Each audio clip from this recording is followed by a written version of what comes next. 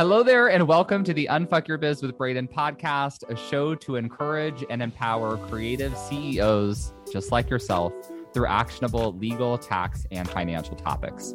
I'm Braden Drake, an author, lawyer, tax pro, and educator, but you can just call me Braden, your gay best friend, here to help you unfuck that biz.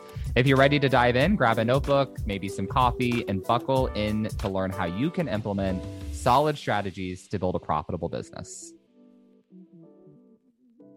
Well, hello, friend, and welcome back to the podcast. As always, this is your host, Braden, and today the title of our episode is Why You Need to Be Brand Value Driven from the Start. Now, I had a really hard time nailing down this title, and I also had an equally hard time outlining this episode because talking about the importance of a brand, it's really hard to put into words. Like, it's one of those things, it's like, you know it when you feel it, you know it when you see it. It's kind of hard to explain and really coach people on or convince people about. But I'm gonna do my best.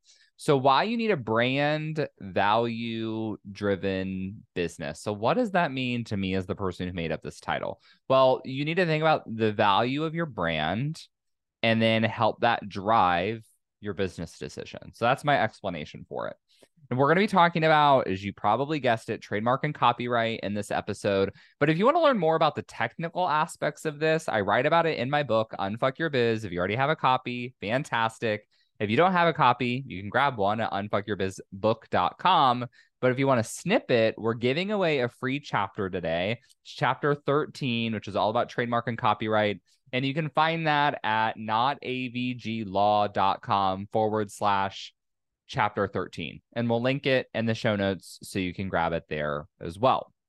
So this topic has been top of mind since I've been helping over the past few months. I've helped a few different business owners with business acquisition. So one client purchased a business and two other clients sold a business, and I've been helping them through the process of this. And a lot of us, I was thinking, this really got me thinking, a lot of us don't really think about this, or we assume that it's something that we're doing like when we retire. But that actually hasn't been the case with any of the people I've been working with. They've been in the middle of their business and they're just kind of planning on branching off and going either in a slightly different direction, expanding their business, or there's just like a piece of their business they don't want to do anymore. So they're selling that. And usually what gets people interested in buying a business is essentially the brand, like the brand of the business in which they want to, like the brand of the business they want to purchase. Maybe the systems too, but most of the time what I find is that people have their own systems. Like most of the time, here's what I think. If a business needs all of your systems, then I'm thinking maybe they're too like new or green to really be equipped to run that type of business you're running. Like they probably have their own, unless they're like, they're doing this thing and they're really good at marketing, but they know that your business is super, super streamlined and they like really want that piece, in which case, great. That might be a good chance at a business acquisition for them, like a good opportunity, smart move, right? But most of the time, it's the value of the business that they're interested in, the brand value of the business. So when we think of the value of our business, we often think of ourselves. So our own ideas, our own thoughts, our own genius, our own face, that kind of stuff. But it's really our brand awareness for others. Now, if you're the face of your business, like maybe you are the brand, in which case it's a little hard to pull yourself out of that. That's something that you have to plan for down the road. But it's really all of this other stuff. So the fact that people say when someone, is like at a party, they're at a business event, a networking event, whatever, and someone says, oh, I really got to get my taxes filed, or, oh, I need, a trademark, or, oh, I really need to form my LLC, or, oh, I need to ask somebody about doing an S Corp. And the person they're talking to says, oh, my friend Braden can do that. Or the Not Your Average Law Firm can do that. Like I listen to their podcast. They're great. You should hire them. That's the goal, right? Like that's what we all want, to be top of mind for word of mouth communication. And having a really strong brand is a shortcut to that word of mouth, right? Like, imagine, this is what I think about. Like, imagine if you had all the SEO like power that you have now, all the social media followers, all the brand awareness, the referrals, everything that you have now. Imagine if you opened your business on day one with that. What, like, how that would have changed and impacted things for you.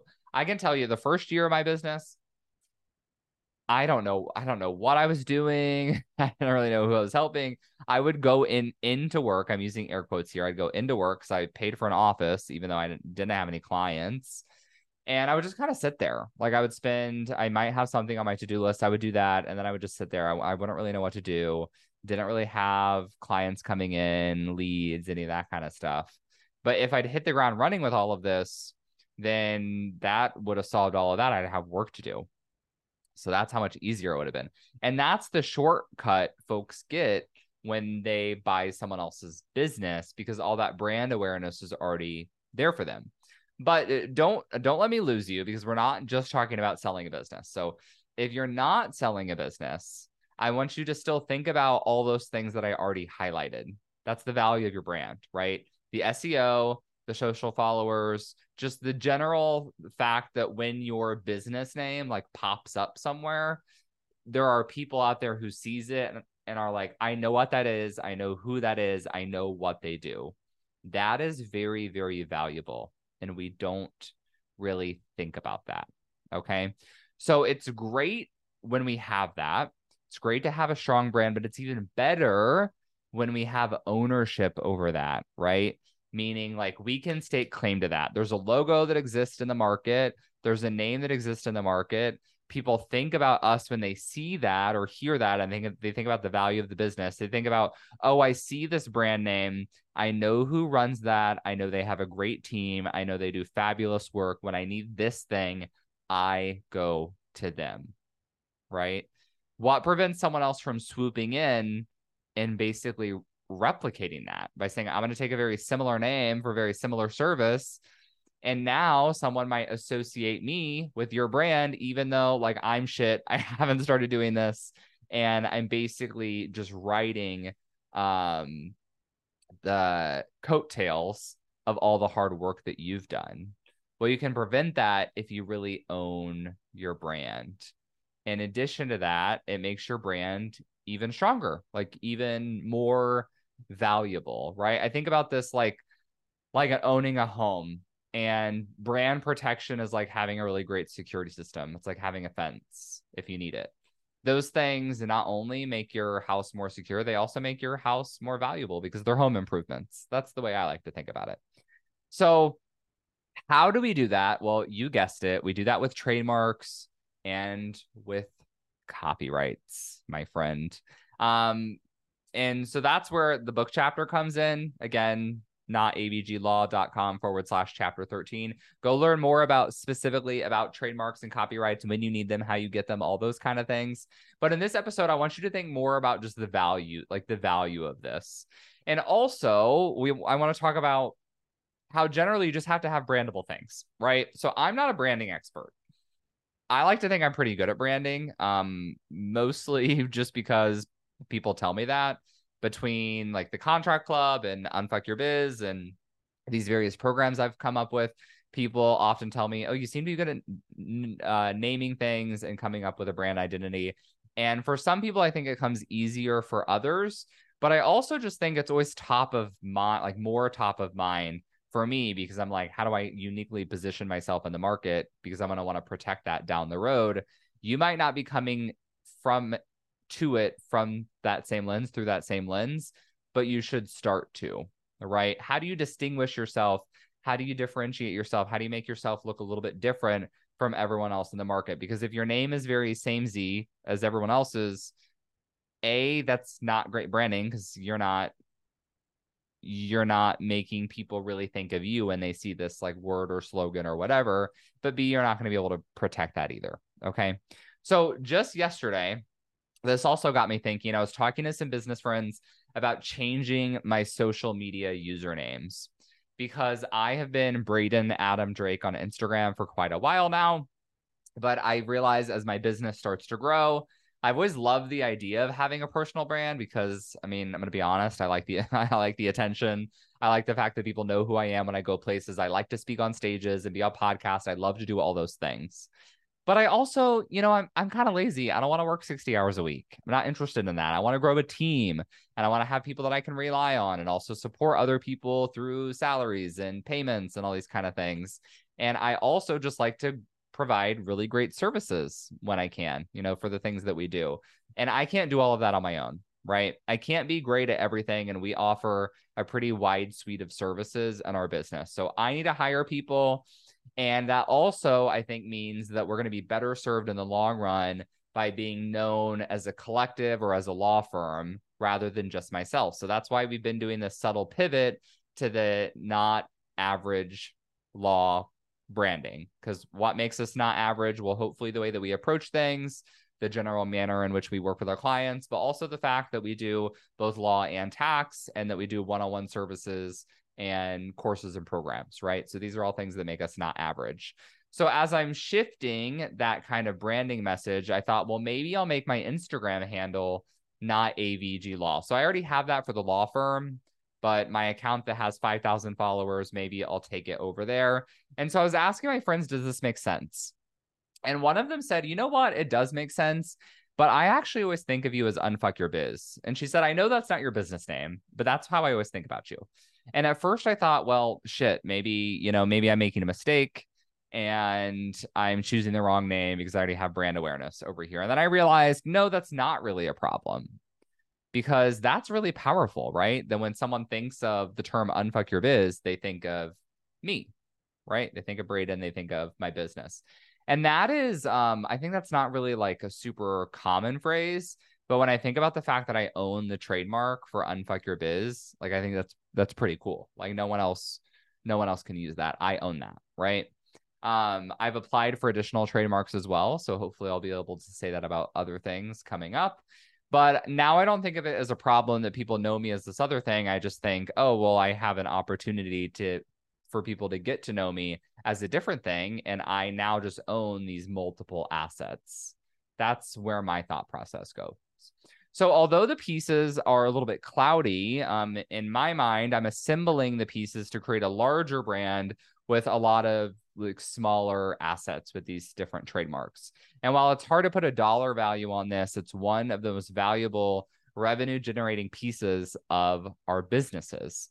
So even if you're not thinking about a potential business sale right now, you need to consider how you can position your business to stand out and create a brand presence. Because again, it's valuable. Like you want that. You want to be different. You want to be known for something. And once you do that, once you figure out how you're different, how you want to position yourself, what you want to be known for, you're going to come up with better program names if you're in the program space. Maybe you're going to change your business name. I'm not advising that you should do that, but if you still need a business name, you're going to come up with better ones. And once you have better names, better frameworks, better things that you want to own, you're going to want to prevent others from using them, or at least you want to prevent other people from preventing you from using them. Does that make sense? So sometimes we want to say, hey, get off my lawn. This is my name. You can't have it. And other circumstances, probably in both of these cases, well, really what's even more important starting out is we don't want anyone to come and tell us that we can't use a name after we've invested a lot of time and money into it and we've become known for that particular name.